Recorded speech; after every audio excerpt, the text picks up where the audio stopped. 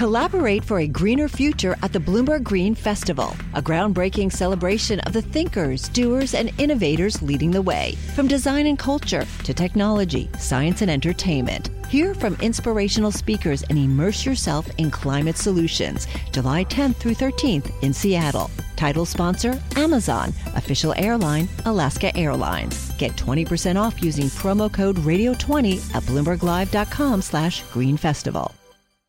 The future may not be clear, but our commitment is. So when you sit with an advisor at Merrill Lynch, we'll put your interests first. Visit ML.com and learn more about Merrill Lynch, an affiliate of Bank of America. Merrill Lynch makes available products and services offered by Merrill Lynch, Pierce, Fenner & Smith Incorporated, a registered broker-dealer member SIPC.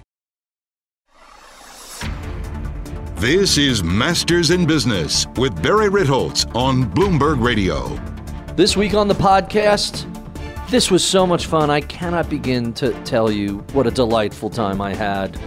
Marc Andreessen of Andreessen Horowitz, an absolute tour de force conversation about everything from valuation to psychological impact of market crashes to are we or are we not in a bubble, the significance of founders and how are you better off with somebody who has people skills but isn't a technologist, or a technologist who doesn't necessarily have the social skills. On and on. We covered so much ground so quickly.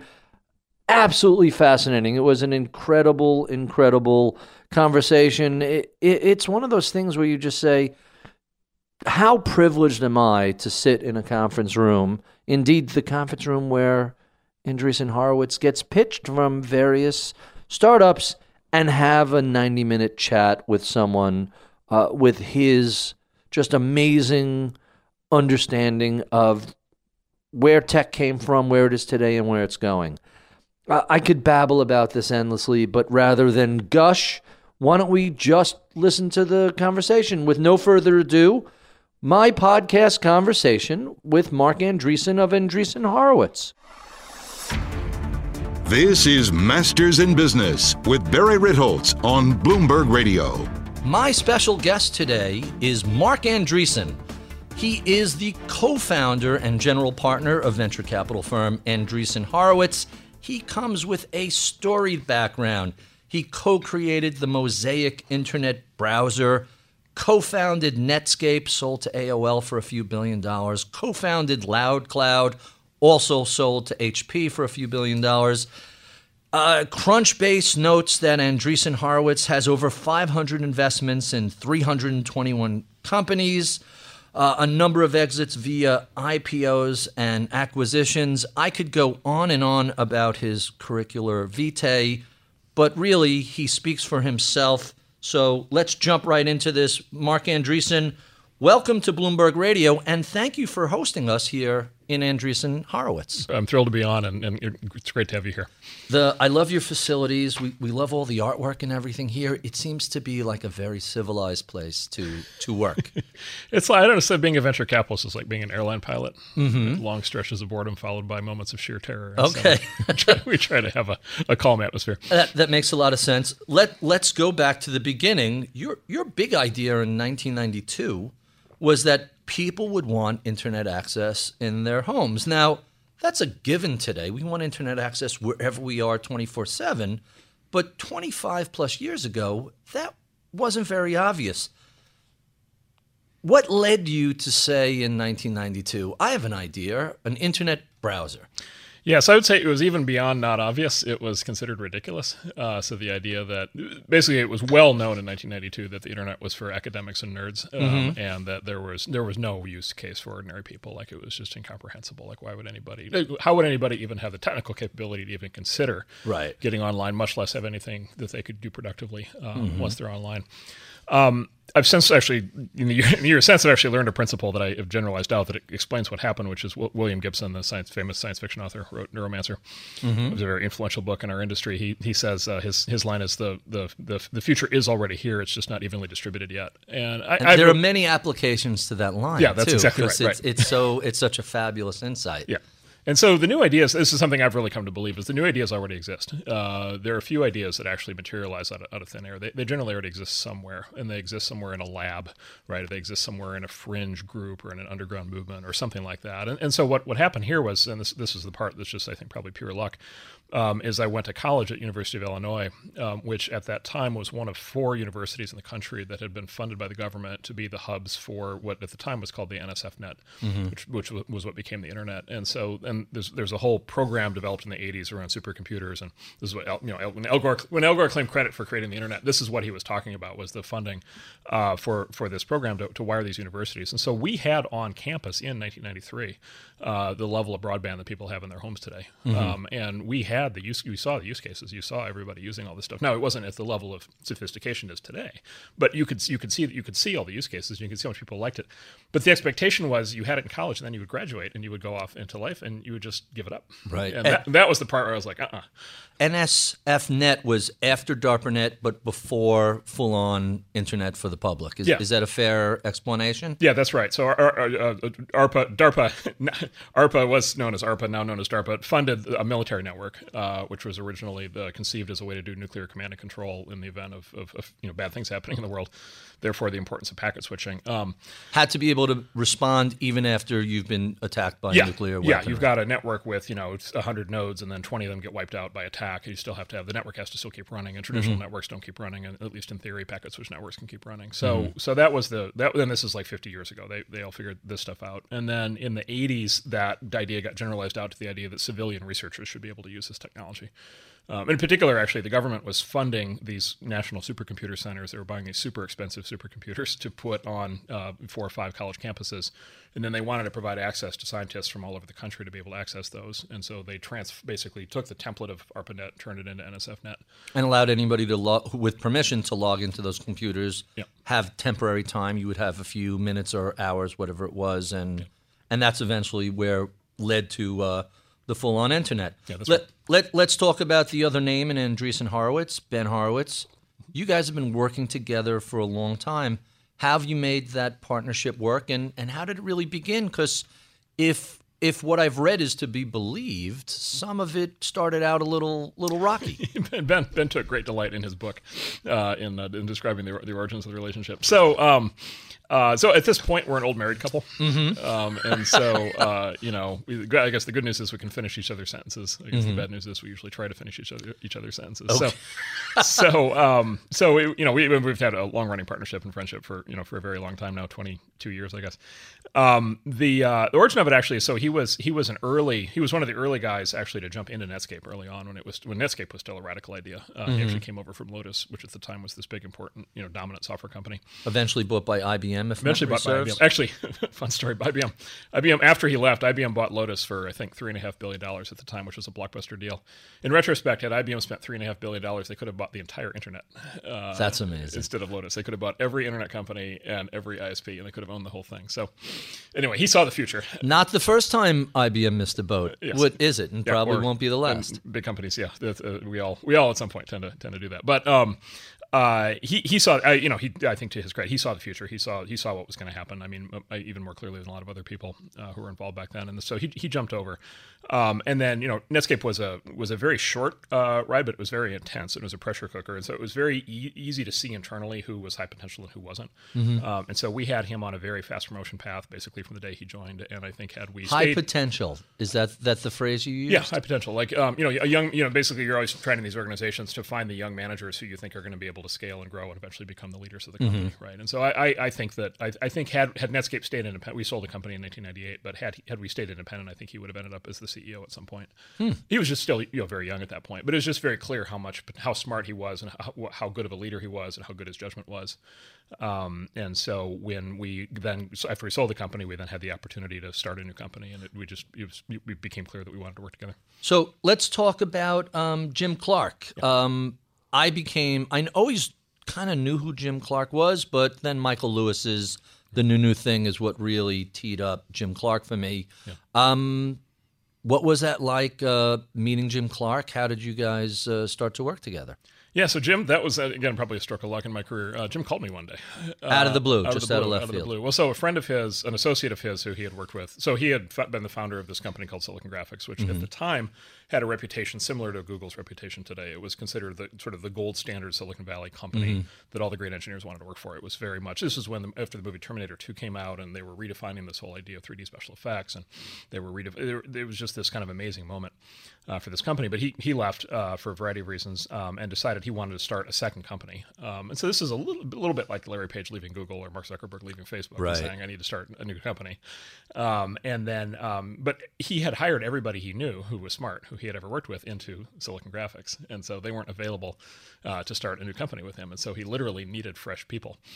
So he got together with a group of friends and basically made a list of people who were in the industry who he had not yet worked with. And it culminated in a list of about a dozen people who he approached at various stages and said, do you want to consider doing something together? Which culminated in a big dinner in Palo Alto with like the full dozen of us. And then at the end of the whole process, I was the only one left standing. Really? Yeah. That's fascinating. Yeah. Well, and by the way, it wasn't because necessarily I think he knocked some of the others out of the process, but also a lot of people, they were just like, they had jobs. They were committed. They weren't willing to take yet another leap. And this was a pretty, also people forget, like 93, 94, we started Netscape in 94. It was a very similar mood in the Valley then to what happened 10 years later after the dot-com crash. It was a very dark time in the Valley. The Valley had a severe economic crash in 89, 90, 91, and was still kind of in the doldrums in 92, 93, 94. So the idea of a startup was considered kind of a radical thing and potentially a dangerous thing from a career standpoint. And so it wasn't the most obvious thing in the world for people to leap into the new thing. And then in contrast, I had just arrived out of college. I had nothing to lose. You had no baggage. You were ready to go. So I always have this vision of the reason Netscape led to this explosion of new technologies. At the time, Microsoft pretty much was the only game in town, and very often I just envisioned young guys with great ideas going to venture capitalists, and every pitch meeting someone ends up saying, what prevents Microsoft from building this into their operating system? And if you didn't have an answer to that, well, thanks for coming by, see you later. And Netscape allowed everybody to say, hey, we could bypass the operating system and do this online. Am I remotely close to that early 90s understanding of who was then the dominant software player? Yeah, so strategically, I think that's right, and that was a big effect. But I would say there was an equal kind of effect at the same time that was at least as important, which was unlocking the potential of the people in the Valley. So the most astonishing thing to me was, because the internet, like I said, the internet stuff was not. We started Netscape like this was not considered like, oh yeah, this is a great idea. Most people were like, okay, this is nutty. Like everybody knows, it was common thing. Everybody knows you can't make money on the internet. There's no way to do it. Commercial activity on the internet was actually illegal until 1993, right? It actually was not permitted because it was federally research. Oh, so this is before the days of .com. It was just .edu. And .edu. Yeah, well, you could have .com, but you couldn't do anything. You couldn't do transactions. There was these called acceptable use limits because it was federally funded, and they hadn't legalized it yet. So we started Netscape kind of right as they switched it. So, but it was widely viewed as number one, it's illegal, and then number two, even if it were legal, people wouldn't want to do it because you can't trust the internet. There's hackers and thieves and all this stuff, and it's just not something. And then ordinary people just won't do this, and so it was very counterintuitive. Within a year, though, like by 1995, when the sort of conventional wisdom, people started to get exposed to it, and they started to have it in their lives, and they started to say, "Oh, wow, I actually like this," and this starts to make more sense. There was then this amazing flood of talent, where all these incredibly sharp people in Silicon Valley who had worked on previous generations of technology over the previous 20 years. It turned out they were still here, right? And they were either at the older companies or they were just parked, kind of on the beach. And all of a sudden there was a new thing, and they just all showed up out of nowhere. And so it was like this materialization of human capital and talent basically out of thin air. And I was just astonished to see these incredibly talented people coming in, engineers, marketers, salespeople, and then all the other people who need to make a company go, HR people and lawyers and all these people, finance people. They just show up. And all of a sudden you've got this company that's like fully up and running with all these people with all these skills and experiences that I didn't even think was possible. Well, and this is the magic of the Valley. I mean, this is the people side of the magic of the Valley is the human capital. Well, the people will flow into the next opportunity much more aggressively than you'll find, I think, anywhere else in the world. So when you say they just show up, in my mind's eye, you have Stanford, you have Berkeley, you have all these great universities nearby, you have Caltech. You have a history of companies going back to Fairchild Semiconductor and what have you, plus a lot of defense and NASA-related stuff. So you would envision it's almost like all the parts are there just waiting for something to crystallize it and send everybody off. So I've always looked at this as this is kind of a magic, one of the magic parts of the country. And Boston is similar and D.C. is similar, and now Seattle has it, and to a lesser degree Portland has that same sort of, once you get a critical mass of human capital, well, all bets are off. Who knows where this goes? Yeah, that's right. Although you seemingly have known where this was going to go before many other people. In some cases, but not in others. What was so to get back to the original question about Michael Lewis's new thing, I assume you read the book. Yeah. Did you enjoy it? Did it ring true? Do you recognize a lot of the characters in it, even people you may not necessarily know? I would say it captured a moment in time, which was sort of the top of the dot-com bubble, and then it captured a part of Jim's personality, which is the ability to kind of materialize new ideas out of thin air into existence. Mm-hmm. I don't think it captured, in fairness to Jim, I don't think it captured his depth as much as so that's hard to do. It's very hard to do. So Jim specifically, Jim, and the book tells a lot of his life story. He had a very, very interesting background, but it culminated ultimately, he's in the Navy and so forth, but it ultimately culminated in he had a PhD in computer science from the University of Utah, which was actually the origin point for a lot of the things in our industry today. Actually, there was something special that happened at University of Utah in the 60s and 70s. Basically all of computer graphics and video games and all this stuff that led to SGI, ultimately it was all kind of conceived. The ideas were conceived actually at Utah at that time. Like Pixar, if you trace Pixar back, it all flows back to this moment in time at the University of Utah. And so anyway, so he had a PhD in CS, and then he went to Stanford. And he was a professor at Stanford, right? And then he decided the life of an academic was not right.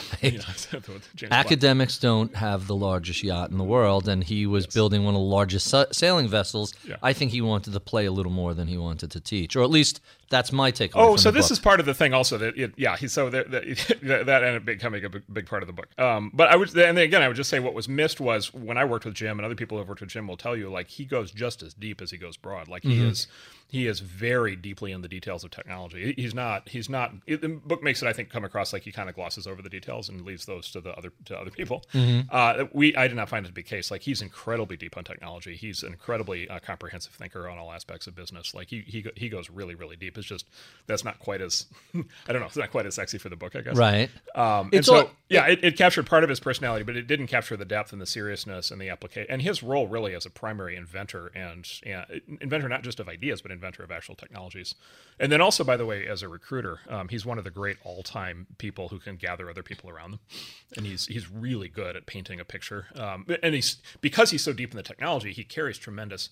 There's a lot of people who are promotional, right? A lot of people will show up and they'll say, "We're going to do X, Y, Z," and the engineers will be like, "Well, you don't like what where did you go to school? Like, what's your professional credential to be able to have this concept? And why do you think we're just going to do all this for you?" Whereas with Jim, he's like an actual technology legend, right? Who probably knows more about the topic than you do, and so he paints the picture, and then he gets buy-in from people, incredible, amazing people. So so there's just he has a level of seriousness and capability that I think is just way beyond what Michael was able to paint in that book. So the Netscape IPO is 95, 96, something like that? So we went public, So we went public 18 months after founding in 1995. I remember that because I was a junior trader. I was the little guy on the desk, and it was just a day of mayhem. Right. And that really started a run of technology and internet companies for the next few years. Yeah.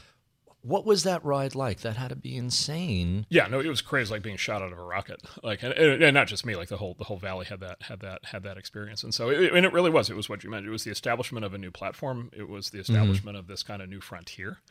It was the idea that all of a sudden there were these thousands of new businesses that could get created on top. It was this idea all of a sudden that people are connected. It's actually really striking. If you look, so the dot-com crash hit in 2000, and then all these ideas that were viewed then as all the dot-com ideas that were viewed as genius in 1998 were viewed as just complete lunacy and idiocy in 2000. Pets.com doesn't make any sense. Being the classic example, right? So it's actually really striking. All those ideas are working today.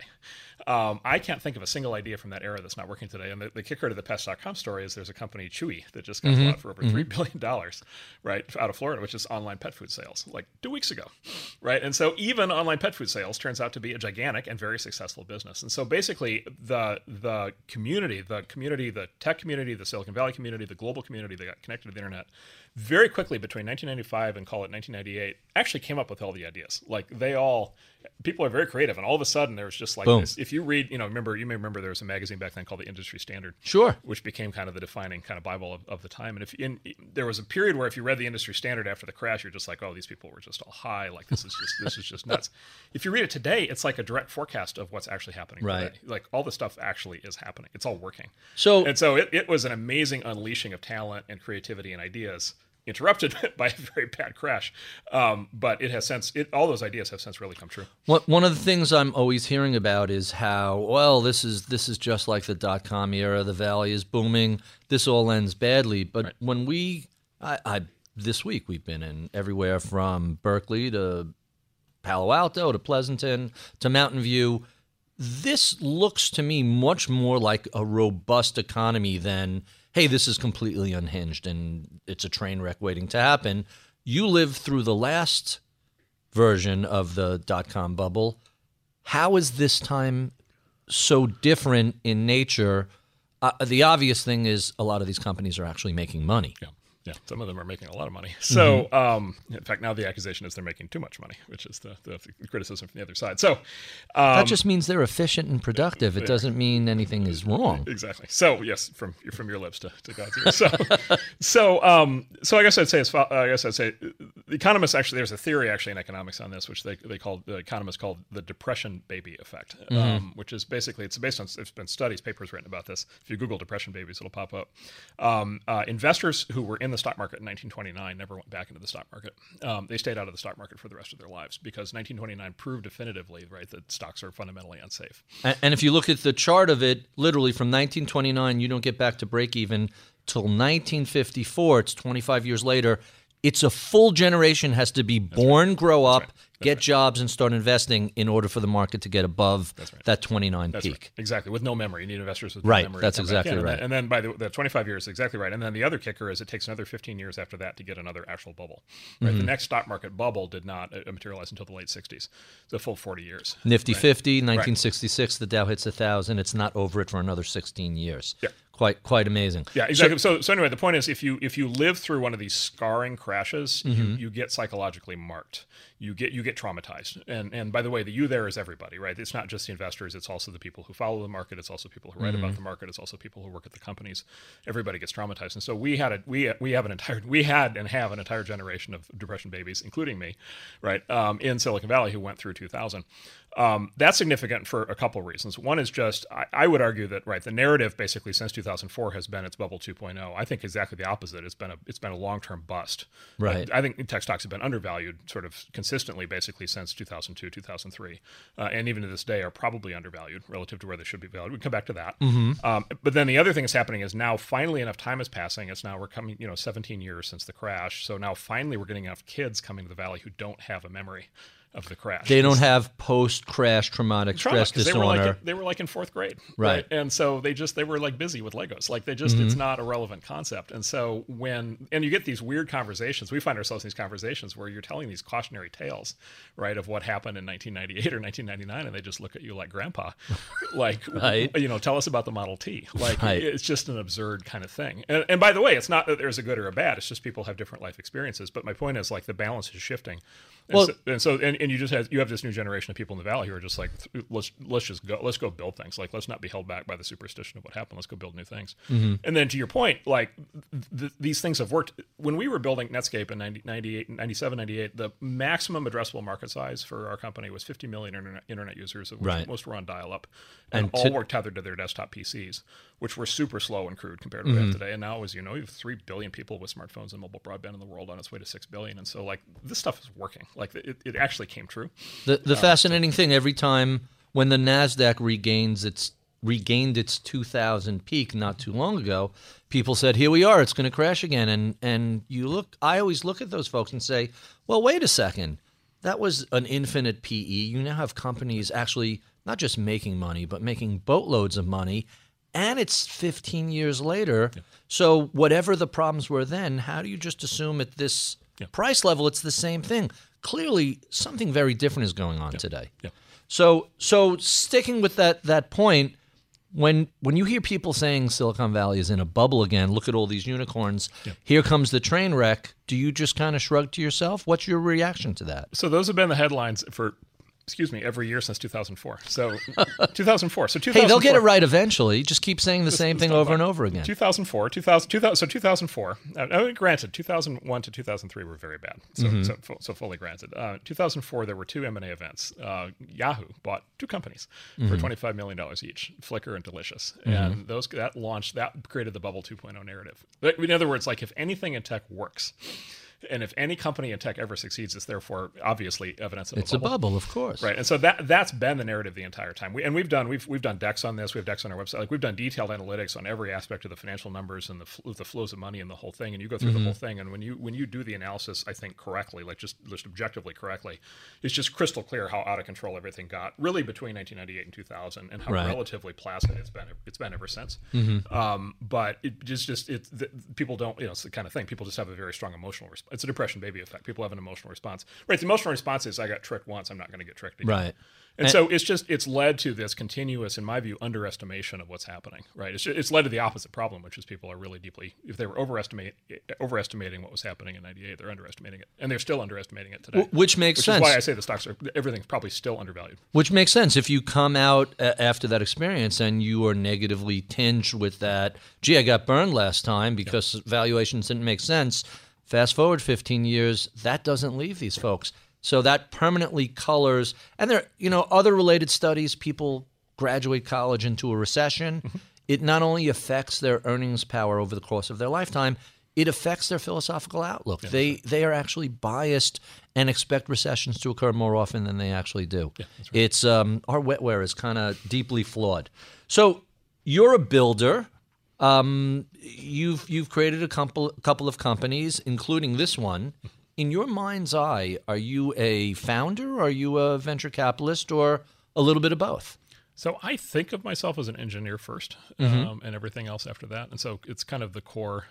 And you never know how much of this is self-delusion, of course, but I think of myself. My assumption is we're all self-delusional, and occasionally, if you glimpse a little reality, fantastic. And they either work for you or they don't. So I was trained as an engineer. I was always had sort of an engineering mindset, and then I was trained as an engineer, trained at a great engineering school. And so I always view myself. I'm just trying to figure out how things work, and then try how to make them work better. And I'm far more interested in figuring that out than in trying to draw value judgments on them or trying to have other kinds of debates around them. And so that's just been the core of the thing. And so to the extent that my companies have worked, it's because they built products that people wanted. To the extent that this firm works, it's because we're finding those products and the people who build those products early, and betting on them. And so it's sort of engineering as the core discipline. And then we are lucky enough, in my view, to live in a system in which that rewards that skill, in the sense of people can build things. Right, people can build things. They're encouraged to build things. They're culturally encouraged to build things, and those things might be new products, but those things also might be new companies. Back in 2011, you wrote a fascinating screed called "Software is Eating the World." Not only did it end up becoming a meme that went fairly viral, it turned out you were not just a little bit right; you were very right. Tell us about what motivated you to put those words on paper. Yeah, so it was a two-part attempt. One was to explain what was actually happening, and actually a lot of it was actually against the bubble narrative. The new bubble narrative was so strong at that point that I wanted to articulate a view of what was happening that was not just this is all a bunch of hot air. So it was partially explanatory, but also an attempt to forecast. And specifically in the piece, I sort of lay out a forecast for the future in three parts, which I think is the part that kind of remains, the section that remains provocative today. The three parts. Maybe I recap those real quickly. So part one is every product or service that can become software will become software. And there's a long conversation we can have about that's the big theme of what's happening in Silicon Valley right now. I think is that we are now going after entire industries that used to be dominated by just like retail storefronts or 1-800 numbers or. So is this appification, or is this just the move to pure software? Well, appification is the consumer experience, right? Which is everything that can be experienced as an app. If you want you want a mortgage, it should be an app. Right? You want life insurance, it should be an app. You want to order pizza, it should be an app. Like everything should just happen through that front end. But it's deeper than the app because it's the complete it's all the back end systems of software that make the economy ultimately work. So part one, every product or service that can become software will.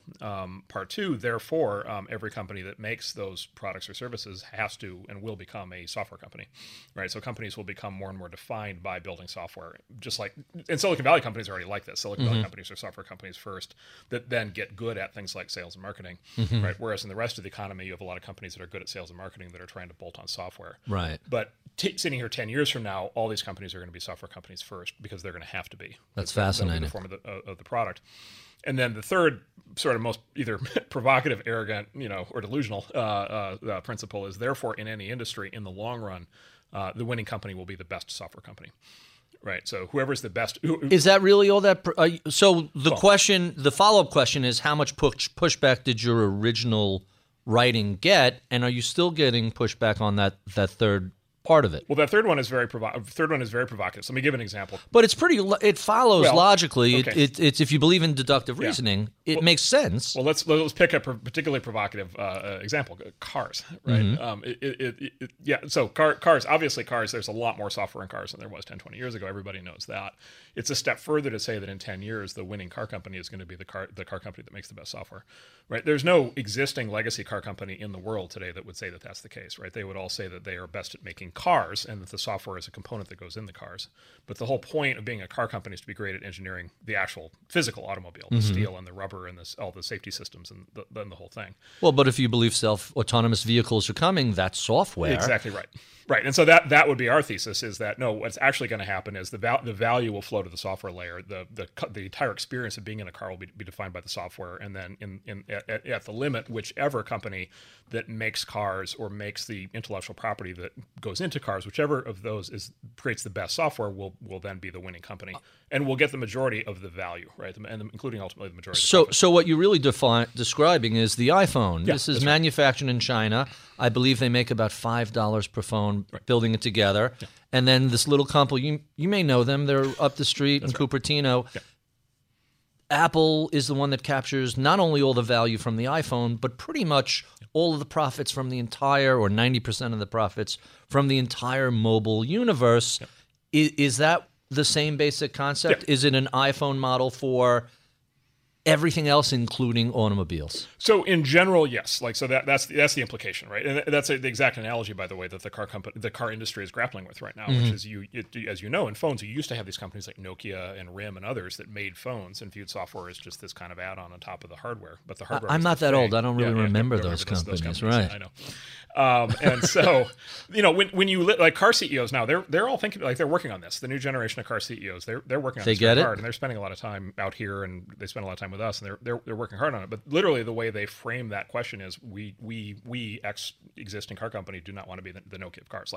And so that Nokia of cars. That analogy is very front and center in their thinking. Now, at one level of detail later, or lower than that, the iPhone is a particular success case of vertical integration. If Apple does they don't manufacture every component in it, but they assemble the whole thing. Hardware, software, App Store. Services all coupled together.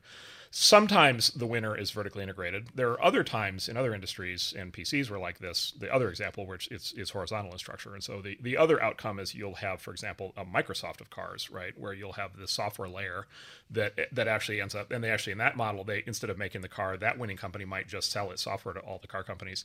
But then it's like the relationship that Microsoft ended up having with all the PC companies, right, where the PC companies did all the work of actually making and selling the PC, and Microsoft got all the money. Right. And so the victory for the best software company could go either vertical or horizontal, and that varies a lot. But I believe the consistent theme will be the company with the best software will, exactly your point, they'll end up getting most of the profits.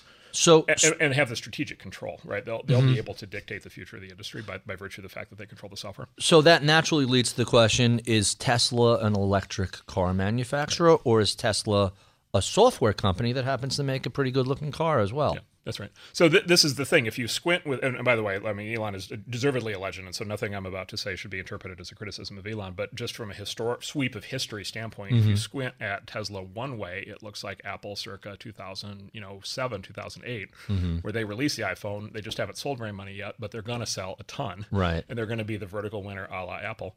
Another way of looking at Tesla is, they're Apple in 1992 with the Macintosh, and yes, their integrated hardware software is good, but other people are going to come up with software as well, and then there are many other people who make cars, and so the whole thing may just they may set the mode for what other people end up doing at much higher scale. And I think that's the big question on Tesla is which way does that tip? Obviously, Elon's highly determined to make sure that he owns the whole stack. And to your point, he's incredibly focused on software. Like Tesla is deeply, deeply immersed in the details, not just by the way of the software that obviously runs the car, but for example, power management is it's sort of a secret sort of advantage of Tesla. People don't talk about that much. They buy the batteries from somebody else, but they write the software that manages the power, which is a big part of getting the range. And the ludicrous mode. Yeah, and the ludicrous mode. And then he's now deeply involved in building this, making sure that he's going to try to have Tesla be the best self-driving car, right, which is entirely a software exercise. And so he's on it. Like he's pushing very hard. The other car companies are all in more or less reactive mode to what he's doing. Catch up, so right? He definitely has the lead right now. But that said, the other car companies are trying to figure this out, and we now have an entire wave of new automotive software companies in Silicon Valley, right? There's on dozens on its way to hundreds of highly capable founders and engineers building new kinds of autonomous software for cars. By the way, vehicles of all different size, shape, and description: air vehicles, ground vehicles, water vehicles, right? So there's a revolution afoot of which Tesla's an important part, but it's also become much broader now. Quite fascinating. In the early 1990s, I keep coming back to that era, when venture capitalists were funding startups, people had to go out and buy their own servers. They had to have engineers to manage that and build that, and there was a giant infrastructure. It would take tens of millions of dollars just to open a company. Today, that stuff is, if not free, well, certainly very cheap with Amazon Cloud Services and a whole huge infrastructure. So if you want to launch a company today, it doesn't take $10 million just to open the doors. You could really do things on the cheap. How does that shift in infrastructure change your job as a venture capitalist when you're looking at companies? What do they really need? Do we really need to give people $20, $30, $40 million at a pop when they could start for a few $1,000s? Right. So that's exactly right. That's exactly what's happened. And we think about that in economic terms as a very rapid deflation of input costs, right? Which is dramatic. It's like the inflation the input costs for a startup in economic terms have deflated by a factor of like 1,000 over the course of the last 15 years, which is amazing, right? It's hard to actually find a historical precedent for that happening. Where it used to cost $10 million just to launch, and now you could do it for a few grand. Yeah. We routinely get, we'll get 3 or 4 kids in here. Their entire capex, the entire company is their laptops, right? It's like, that's it. That's all they have. It's $4,000, and they're good to go. That's it. They're good to go. Everything else is like, it's $100. They have $100 bill this month on their Amex for their Amazon Cloud Services to launch the thing and see if it works. And so that's a dramatic step change. That's huge. I mean, it's very hard to find any precedent for that, which is a big reason why so much energy has come back to the Valley. So as a VC, what that results in is the Darwinian process of running experiments to surface the good ideas and the good companies is now happening at much higher scale and at a much faster pace, right? And so as a VC, this is amazing. It's not just the pace of acceleration. The second derivative is increasing also. It's accelerating at a faster and faster rate. Yeah, well, number one is just the sheer number of ideas that can be explored has gone way up, right? Because there's elasticity. The less it costs to test a new idea, the more new ideas will get tested, and more people will try to test new ideas. And then, the second is it's just so much faster now. It's just the speed to get to market is just so much faster. How do you deal with that? How do you sift through a near infinite amount of really fantastic and interesting ideas? So that's the business. And so the day-to-day business is we evaluate 2,000 referred, high qualified startups a year, every year. So that's the day job here, is to sort and sift and filter through the 2,000. And of 2,000, how many do you end up doing? Now, you also do something unusual. You do sort of angel funding at a very modest level, and then broader funding for more, I guess we would say, developed or advanced companies. So out of those 2,000 that get reviewed, what does it break down to? Right now, it's about 30 a year. 30 a year. About 30 a year out of 2,000. Yeah, and I could go through in detail exactly where, but that's basically the rate. So a little bit more than 1%. By the way, I should also say these are 2,000 that are referred, right? So these are sent to us. There's some connectivity to people we know. So I can give you an elevator pitch now. Well, now that you're here, in fact, you're in the room. Give me a few minutes. I'll think up a business model. This is the actual room for that. So 2,000 a year, and then the other side of it is it's not just the whole thing with this is it's not just is it a good idea or good product, it's also who are the people, right? Because these are people. At the end of the day, these are people businesses. And so honestly, most of what we're doing is evaluating people. So that was always a question that I find intriguing. Very often these ideas come along, there's no patents on them. There's almost something in the ether where a lot of people get very similar ideas. How often do we see 4 or 5 different companies in the same space? Hey, there's Uber and Lyft, and there's Pandora, and go down the list. And every time you look at a concept, it looks like a lot of people have said, hey, you know what would be cool right about now? How do you figure out who has not just the best idea, but the best way to execute it when you're dealing with some really young, inexperienced technologists who very often have no business experience, either just out of grad school, sometimes dropping out of college? That sounds like a near impossible decision-making process. Yeah. So we call this the volcano movie problem. There's never just one movie about volcanoes. There's always 2 or 3 or 4 or 5 at the time. Right. There's never two giant. There's never just one deep giant, impact giant robot movie. There's never two killer. There's never just one killer meteor movies. There's got to be 2. So yeah. So that's a thing. And these ideas, they come in waves. And so that's exactly what happens. So the thing that we try to go. I mean, there's a lot of different lenses you apply to it when you're evaluating people. But one of the ones we really dig into hard to try to pull kind of what we call kind of the real founders away from the people who just like think they have an idea and how to try something. So the concept we call the idea maze. One of our partners, Crystallized, wrote a paper on Balaji Srinivasan called the idea maze. And so the idea maze is, it appears on the surface, ooh, look, this is a cute idea. And by the way, lots of people have this idea. The real founders, the really good ones, what you find is they have thought about the problem so deeply and for so long that they have worked their way through the logic maze of how to try the idea and what they're going to try next if it doesn't work, and what the implications would be if they learn something, and who are the people they need to bring into the company, and how do they segment the market, and how do they go acquire the customers. And so all these details, it's all the topics in sort of that you don't cover in the first hour of the meeting, but you cover in the subsequent 5 hours when you go really deep, right, with them. And the really good founders tend to all have in common is they've been all the way through the idea maze on their own before they've come in and talked to a VC. And so there is not ideally in the best case, there's not a question that we can ask them in the meeting in the first 6 hours of discussion that they haven't already. Not only have they already thought of the question, they've already figured out the answer for themselves. Right. In fact, you actually get to the point with the really sharp ones get to the point where they get frustrated because they're like, why is this not all obvious to you people? Like, this is, why are you asking me all these stupid questions? I figured this out 2 years ago. Like, I already know this.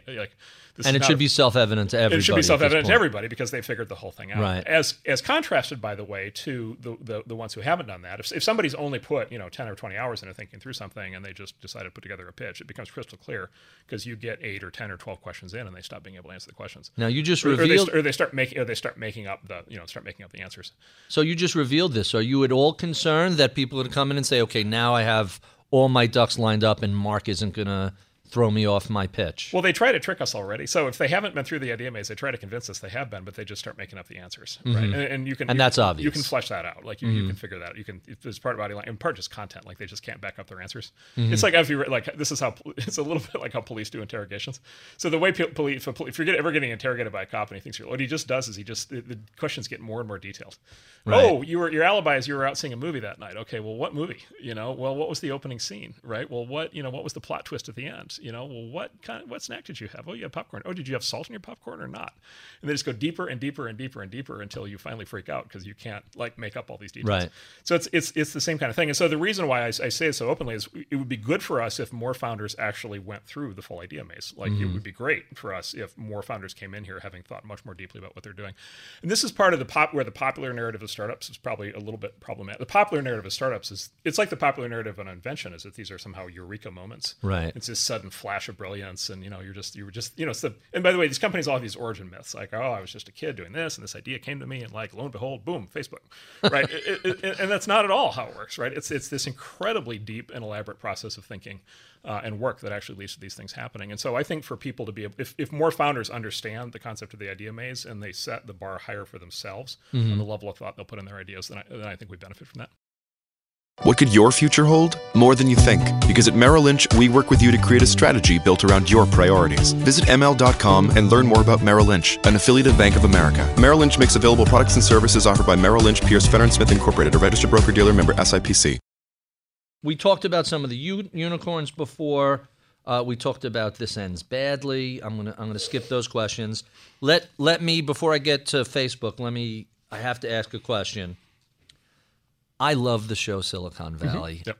I know that Mike Judge and Alec Berg have described you as an unofficial writing consultant to this. So tell us about your experience with the show. And I have to, I'm a fan of Portlandia. And having been to Portland several times, I came away with the impression that, oh, this isn't a sitcom, it's a documentary. Right. How true is that for Silicon Valley? That's my understanding. Portlandia is literally true, right?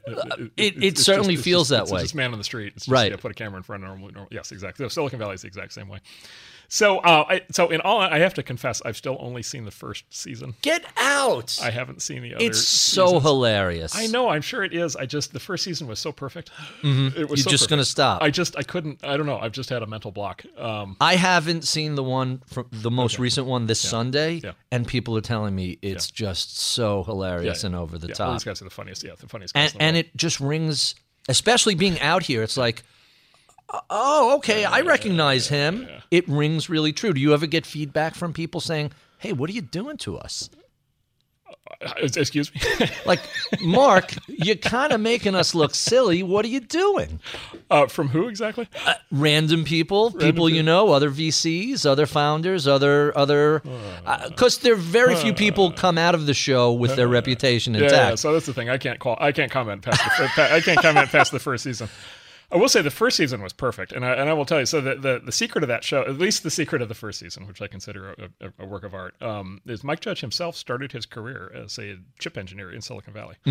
And if you meet him, it's not what you'd expect. Like, he's one of the leading creative comedy geniuses of our era, and like the creator of all these Beavis and Butthead and all these things. And which is fascinating because he started out so wildly overbroad, and Idiocracy, and you work your way down the list, and as he seems to have gotten older and maybe his artistic vision matured, it went from insane to overbroad to slapstick to, this is mildly a parody and somewhat of cinema verite. Although I think he'd argue Idiocracy was also a documentary. It was a documentary, but 5 years ahead of its time. Right. Exactly right. And so he has a very precise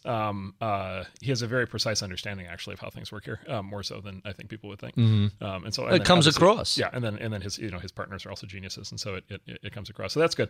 I would also say for people who haven't seen it, Halt and Catch Fire in a completely different, 180-degree different mood. It's a drama. There's no Halt and Catch Fire. It's not funny at all. It's a very serious show. Halt and Catch Fire is a show on AMC that's I think in its third season now. It is a period piece. Unlike Silicon Valley is HBO Silicon Valley is current time. Halt and Catch Fire is a period piece set in the early 80s at the birth of the PC. But it's the story. Basically, it's the fictionalized story of the creation of the company Compaq, and then the birth of the PC industry and the birth of the PC clone industry at a time when IBM was by far the dominant company in the industry, right? And so it's a very it's a spookily accurate portrayal of what a startup is actually like. And it's actually really funny. The critics of the show in the first season, it was getting criticized for being too melodramatic. Like, this is all too superheated and too emotional. And I'm thinking, nope, it's like they put a camera in a startup. Like, it was real. This is what they're actually like. I mean, everybody would like to, and this is also part of the thing we see all the time, is everybody wants to pretend that startups are fun, and it turns out startups are no fun. No, it's a lot of work. It's a lot of work, and it is a stomach churning process of being told no by everybody and being told your idea is stupid, and it's just nonstop. You just feel like every startup founder, they just feel like they're under assault all day long. And so Halt and Catch Fire does a very good job of capturing the other side of that. What about the incubators like Y Combinator or Backmonity? What about those where, all right, this is a little more founder-friendly environment with a little more support and a little less of that negative cascade that you were referring to? Yeah, so they're fantastic. Look, they're fantastic. They've been hugely additive to the Valley. The big thing that Y Combinator and other firms like it are doing is they're bringing people in earlier. And so, right, the path once upon a time, I mean, I was maybe an exception to this, but the path once upon a time was you go work, in a real job for 5 or 10 or 15 years and get real experience before you try one of these things, because you need to build the skill set. Basically, YC basically viewed as almost like the 5th year of college or something, where they have the ability to pull in, kids in a lot of cases are people who just haven't been exposed to startups, and they basically try to spin them up much more quickly in their careers. And they talk openly about this, right? It's like it's sort of the new career path. And then it's also part of this increased Darwinian kind of feeding frenzy that we're talking about. Right? So as long as we throw enough competitors, gladiators into the ring, we'll end up with that many more survivors that potentially can be something one day. Yeah, and I think part of the impact that these things have are the companies that come out of them, out of the programs. I suspect the long run effects, positive effects, will be even bigger as sort of the second, third, fourth generation, right? So it's the YC founders this year, right? The YC founders this year got 150 companies in the batch right now or something like that. Like, some of them are going to succeed, a lot of them are going to fail. But to me, that's almost beside the point, because it's all the people in those companies. It's the 300-400 people who are working on those companies, and then what those people are going to do, not just this year, but 5 years from now and 10 years from now. And so these people are being set up on a career path where they should be able to do amazing things years from now. One of the nice things about Silicon Valley is failure isn't considered a mark of shame. It's so this startup blew up and that startup didn't make it, and we killed this, but we pivoted this one, and sometimes the fifth or sixth time is the charm. Yeah, that's right. And so you get if the first startup doesn't work, you do get more swings at the bat, and you do get. And by the way, you get different experiences. Like if your first startup doesn't work, it's very often that ends in what's called an acqui-hire, where you end up getting sold to a big company, or some people just go and get a job just to recover from the trauma of going through a startup that doesn't work. But then you get skills, right? So then you have your startup experience. You have now an experience maybe working at a great growth company where you're learning how stuff works when it's actually running at scale, right? And then 5-10 years, and you start to learn how to manage people, and you sort of pick up these skills, and then you go start another company, right? And so there is this sort of repeated swings at the bat kind of effect that happens, and I think that these incubators just give people basically an early swing at the bat that maybe otherwise didn't exist. Coming up, we continue our conversation with Marc Andreessen, discussing the unique structure of Andreessen Horowitz. I'm Barry Ritholtz. You're listening to Masters in Business on Bloomberg Radio. I'm Barry Ritholtz. You're listening to Masters in Business on Bloomberg Radio. My extra special guest today is Marc Andreessen. He is the co-founder and general partner of the venture capital firm Andreessen Horowitz. He co-created the Mosaic internet browser, co-founded Netscape, and has done more things over the past decade or two than most of us will do in our entire lifespans. Let's talk a little bit about the firm we're sitting in, which is quite lovely. It is a very relaxing Zen vibe here, with the blonde wood and the just generally soothing atmosphere. Not what you imagine when you think of the startup community and Silicon Valley. Tell us how you structured the firm and what was the thinking behind it. Yeah, so the big thing, we're trying to work with founders to create something out of nothing, right? And so with the time we invest in most companies, there's not a lot there. And then the path is going to be a 5, 10, 15-year path to get to get to something important and significant. So you're really playing a very long game. It's not 2 years, hey, we got to start looking for an exit. Yeah, I was with my friends at CNBC, right, have the show Fast Money, right? And I'm always pitching them, it's like you need the slow money. You need slow money, right? And the slow money should be on every day, and every day it should just be, right, well, what's happened today that matters? And the answer is, nothing.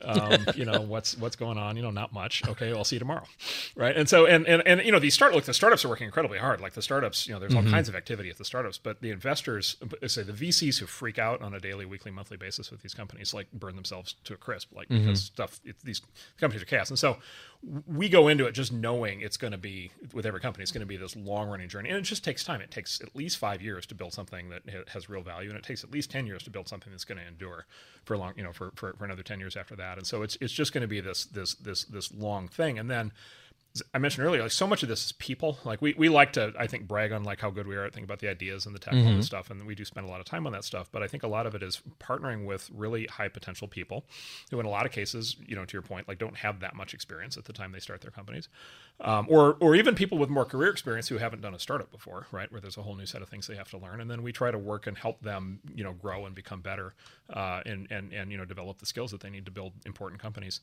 And so the whole firm is kind of engineered around those ideas, right? So as an example, we will never back a startup if we think its outcome is it's going to get bought. Like every once in a while, it's really like if there's a slide in the deck that says exit strategy, you don't get bought by Google in 3 years, like for 10x, like right. We won't, no good. We won't fund the company. Like I could spend a lot of time on that, but like we're so you want to create a company that worst case scenario exists on its own for the foreseeable decades in the future. And if someone happens to acquire them, great, but that's not the target. Well, that's the kicker is the companies that actually get bought are the ones that don't have to get bought. The ones that actually could have stood on their own, because those are the ones that actually have value. That's having value, right? Exactly. So that's the twist on the whole thing. But so we're always backing these companies and these people with an eye towards long run independence, developing something of deep and enduring value.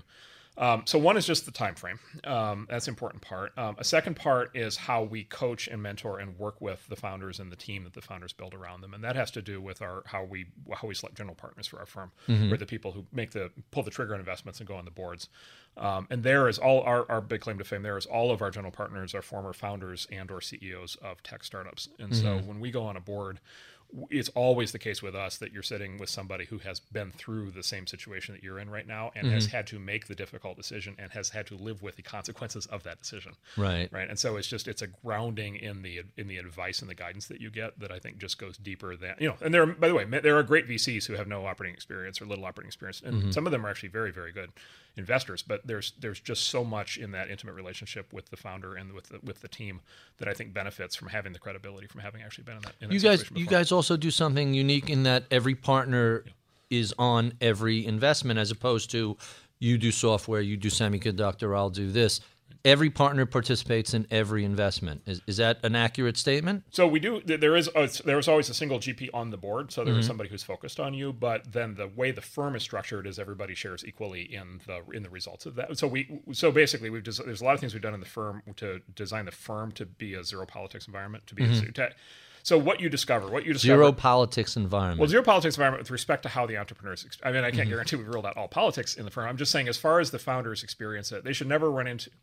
Let me back up for a second. It shouldn't be this guy in the firm likes this, but this guy is fighting against it. Fighting against. So what you often find in a lot of venture capital firms is they present as united front, and then there's a tremendous amount of infighting that's taking place. And it's, by the way, it's the same thing you see on Wall Street a lot. Like it's just, for example, there's a battle for the profits. Like there's a battle for the carry. And so for me to get more money, somebody else has to get less money, and that leads to this weird adverse thing where I actually want the other guy's deals to fail because then I'll have more negotiating leverage in my discussion, or there'll be a battle between who wins the deal, right?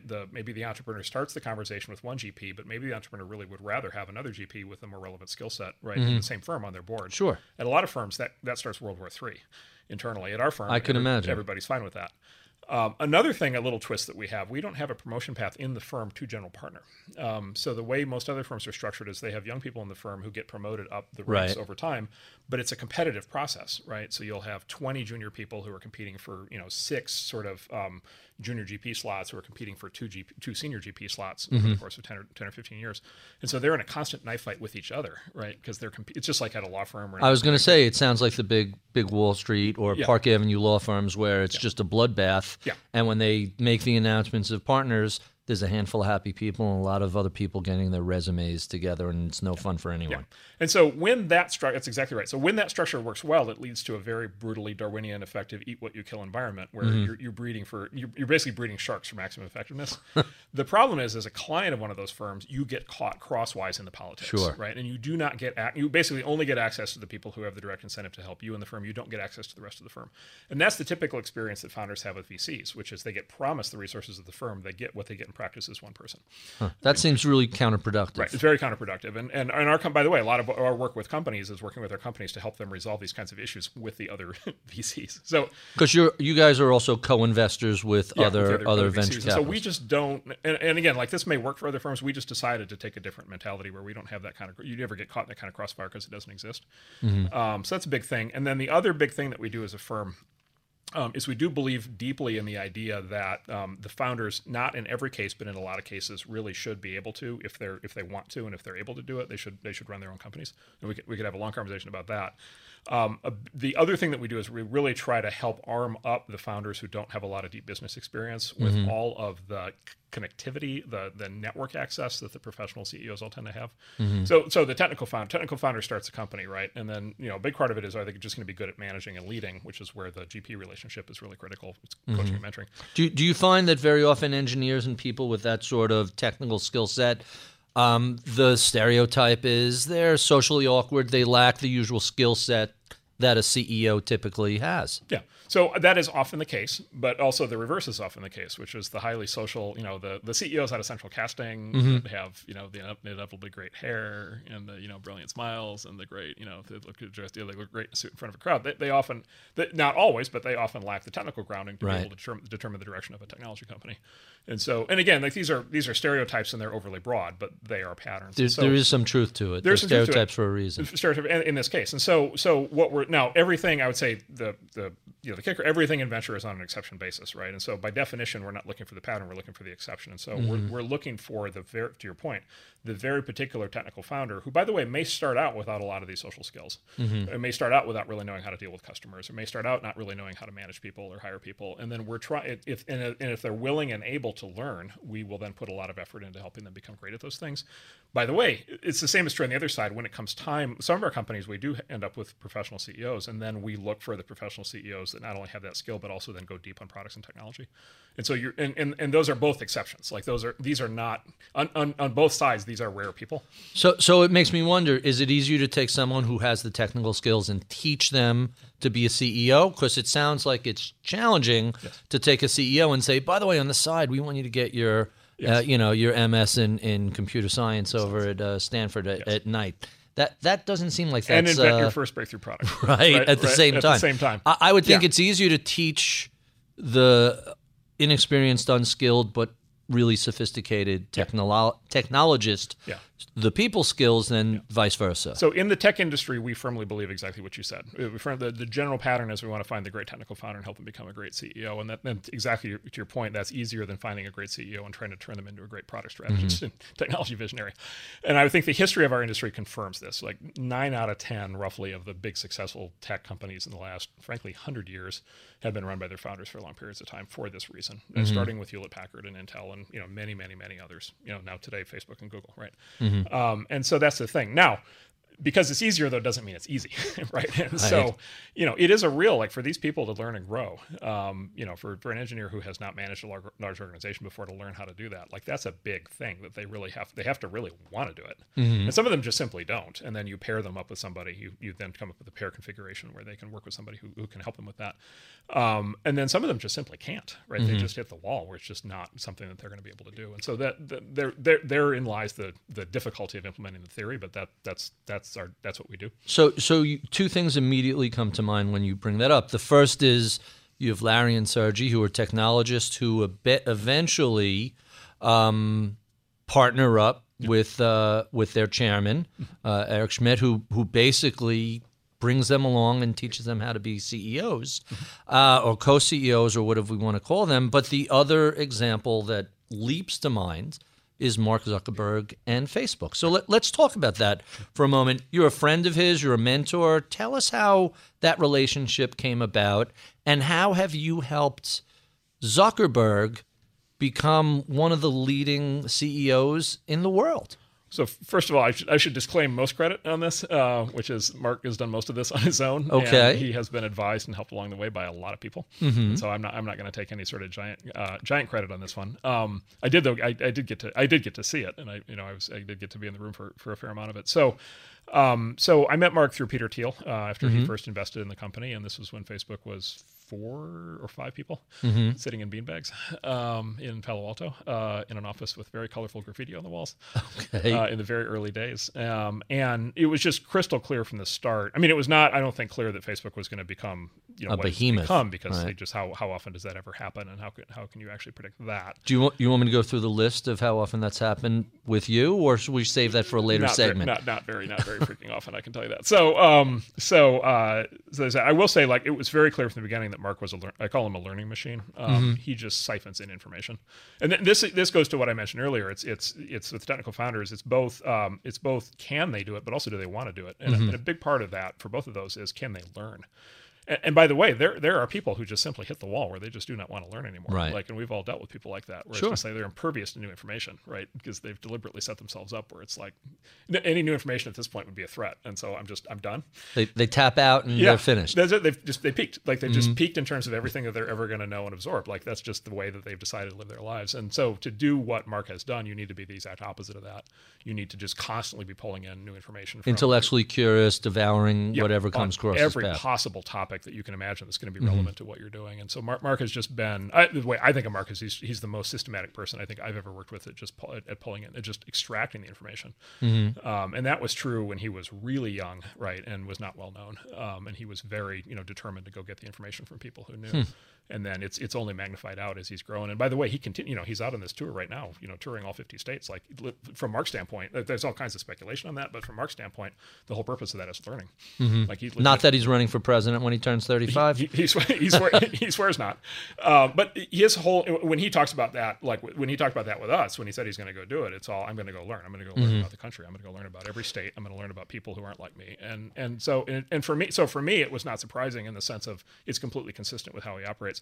And I think this is an area in which he's a real role model on this. Like I really think I think a lot of founders like look at Mark and they try to derive like, how do I get good at, I don't know, viral marketing or whatever product running. He just wants to take it all in. I think if more people just looked at Mark and said, how do I learn like that? So I think they would be much better. You're on the board of directors of Facebook. What's the reaction when the CEO and founder says, hey guys, I'm going around the country. I'm going to go to all 50 states because I think people have interesting things to say. And I want to learn. Is there eyebrows raised, or it's like, oh, that's just Mark being Mark? Go ahead. Yeah, I mean, Mark does things like that. Mark, my point is, Mark has always stretched himself. Like he stretches. He comes up with a quest every year. Goes at his quest. And A quest. A couple of years ago, I remember he was learning some obscure language, if memory serves. I don't remember what it was. Mandarin. Mandarin, right? Well, not so obscure, but a complex language. So he does a quest every year and just basically keeps learning. Yeah, and he's been doing this, I don't know, for 10 years now or something. It's and so it's been through a variety of things. And he talks about this. He's very open about this. And so he just goes out and siphons. And so he's a guy who's literally able to learn from some of the most experienced and accomplished people in the world on certain topics. But spend a day on a farm not far from where I grew up in Wisconsin and learn how to milk cows. And he's just as far. And as he's happy to do that. He's thrilled. He's absolutely thrilled. Really? Yeah, 100%. So he's living the life he always wanted to live. I just want to just suck everything I can possibly into my head as rapidly as I possibly can. Yep. Well, that's pretty fascinating. Let's keep going about the deal days you do. I want to talk about some more of the combination angel investing late stage. So you do deal days, and how many people will the firm see in a given day or week when those are running? Well, we have, like I said, we do about 2,000 a year total. So then there's a whole funnel, there's a whole system, and there's a lot of people in the firm who meet companies and the whole process of kind of distilling the information. So it's, it's dozens a week, kind of across the firm. And then we see pitches on usually Monday and Thursday Monday and Thursday generally, and as the GP team. And that's, I don't know, on Monday it was 5 this week. On Thursday, I think there's 2 or 3 more. And this is every week. So every week. There's occasional vacations and stuff, but pretty much you're running through 300, 400 pitches the GPs will see every year. And these are what we call the all GP pitches. And so these are the ones where everybody's in the room.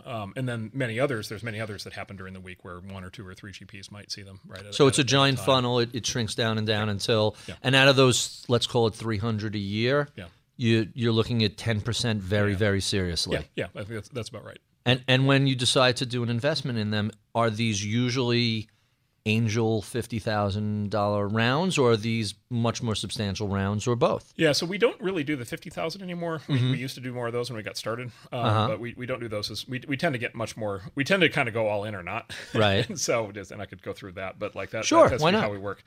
Well, why all in? Why not? Well, we'll get 2 or 3 other investors, and we'll hedge our bets and go in partially. Well, there's a couple reasons. One is just the level of. One is just an economic thing, which is for us to be for the opportunity. So there's cost, and then there's opportunity cost, and so there's always opportunity cost on our time and on our ability. How many companies can we work with? And so, is it more the time or the money? It's more the time. It's more the opportunity cost. It's every deal we do fills a slot that can't be then filled by another 100 deals that you might have done instead. Right. And so there's always any deal you do, there's a big risk that you're foreclosing some other deal that would have been much better. And so you have to just think very hard about it. And right, it's time.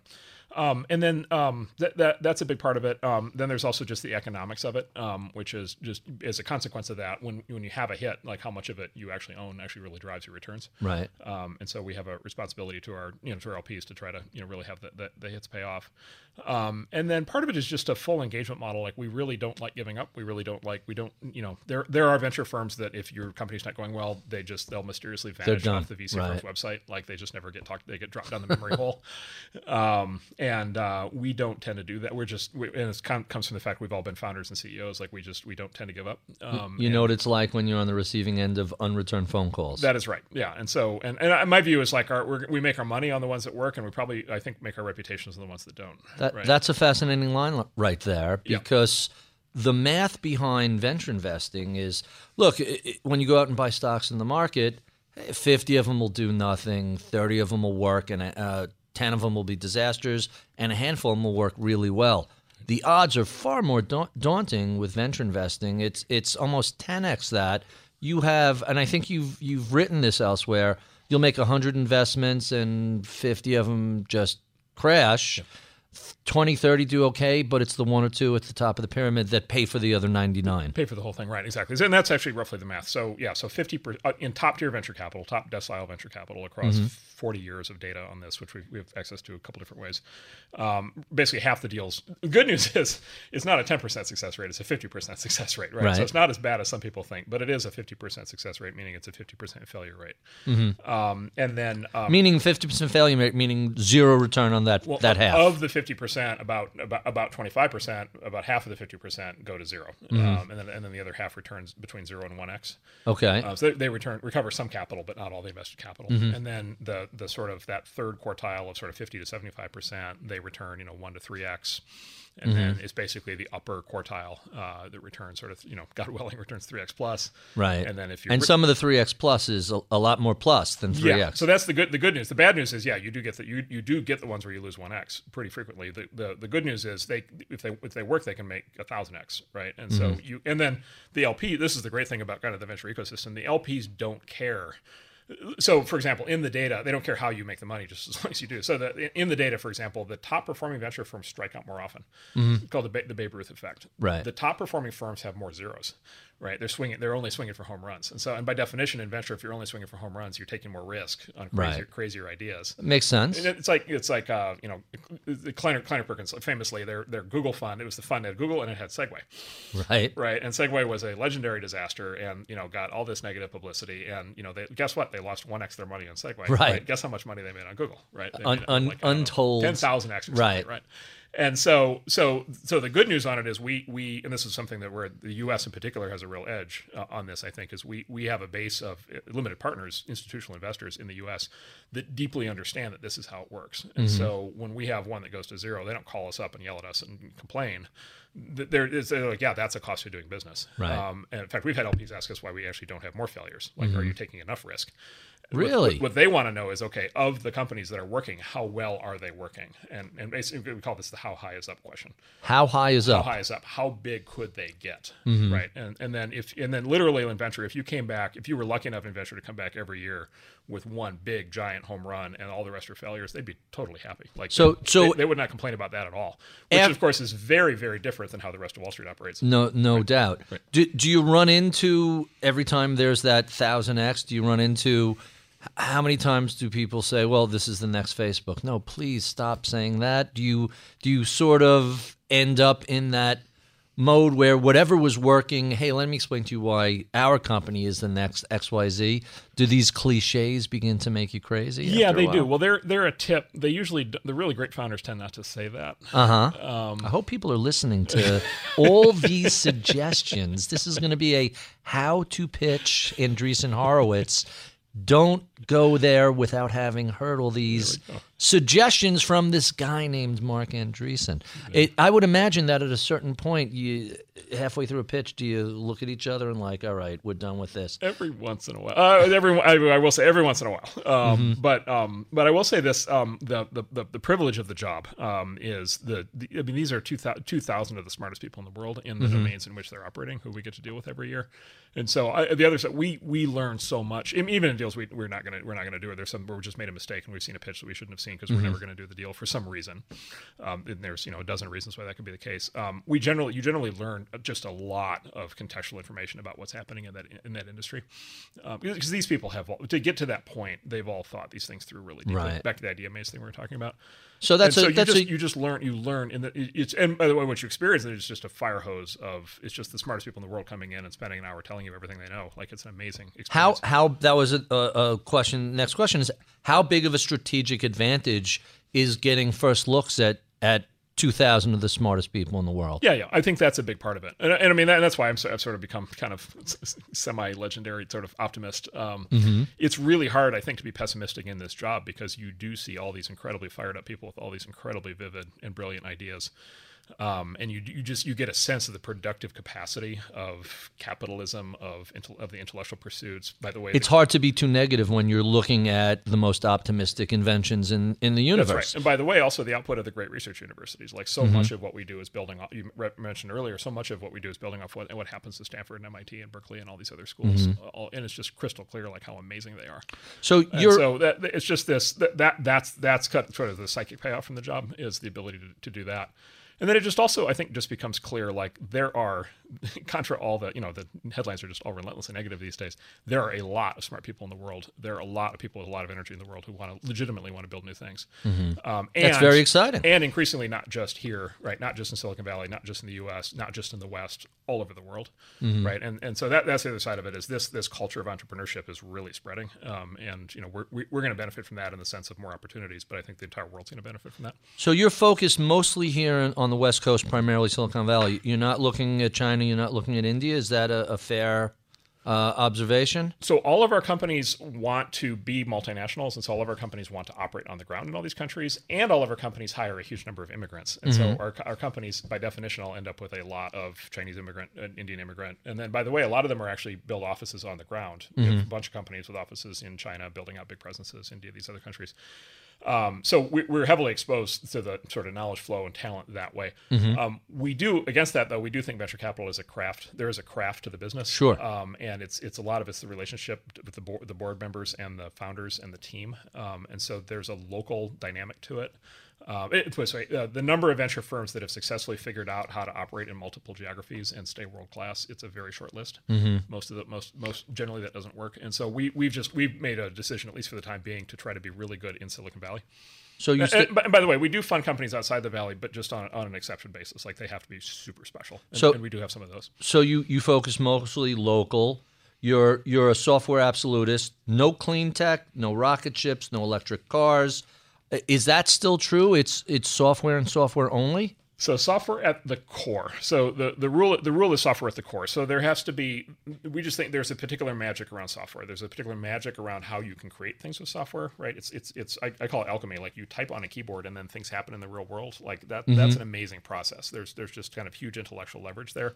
And then as a consequence, there's huge economic leverage, right? Which is, there's like to say, software is labor that creates capital. Like software is labor that. Okay, I like that. It's the closest thing to magic we'll ever have. It's like typing on the keyboard is like casting a spell, and then something happens, right? It's like the Lyft guys. They type software, and then all of a sudden, real people are being taken on real rides in real cars, like just by magic. Like, just the software just caused that to happen.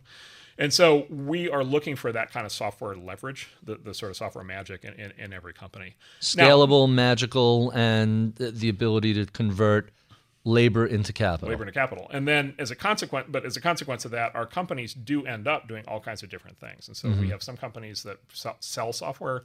We have some companies that provide software as a service. We have some companies that provide apps. We have some companies that are making hardware. We have some companies that are going after new healthcare pursuits in biology, material science. Like, there's lots of software is becoming so intertwined with the world that there are lots of ways to now use it to leverage it into different spaces. And so the range of companies that we're funding is broader than ever, but they all have software at the core. Software at the core. I started out this segment talking about the firm. There's a couple of things I have to ask about the firm because I'm fascinated by it. So you used to blog at PMarca, and let me remind you that I warned you to pace yourself, young man. You're going to burn yourself out. I don't know if you remember that. I do. And you tweet fairly actively. I know we're on hiatus now, and you podcast. You guys have a podcast room at. This doesn't sound like it's the typical forms of communication for the old line venture capital firm. I mean, everybody has a website, and there's sort of this interesting, hey, here are all the things we passed on that we shouldn't have. Right. It's sort of this, I guess we could call it humility or attempt at humility. Your gestalt is very different here. Tell me about the thinking behind that. Yeah, so we're trying to teach, like we view ourselves kind of as being fundamentally lucky to have seen a lot of these things, most of these things we're trying to teach. We think it's, by the way, to our benefit to teach, because if more people know how to do this, then there's more companies for us to fund and people for us to work with. And then part of it is just, look, I think technology has gotten very important in the world, much more than it used to be. And so, and it's complex and it's hard to understand. And so I think, and it's hard to understand from the outside. And so a big part of just what we're trying to do is to tell the story of what's happening.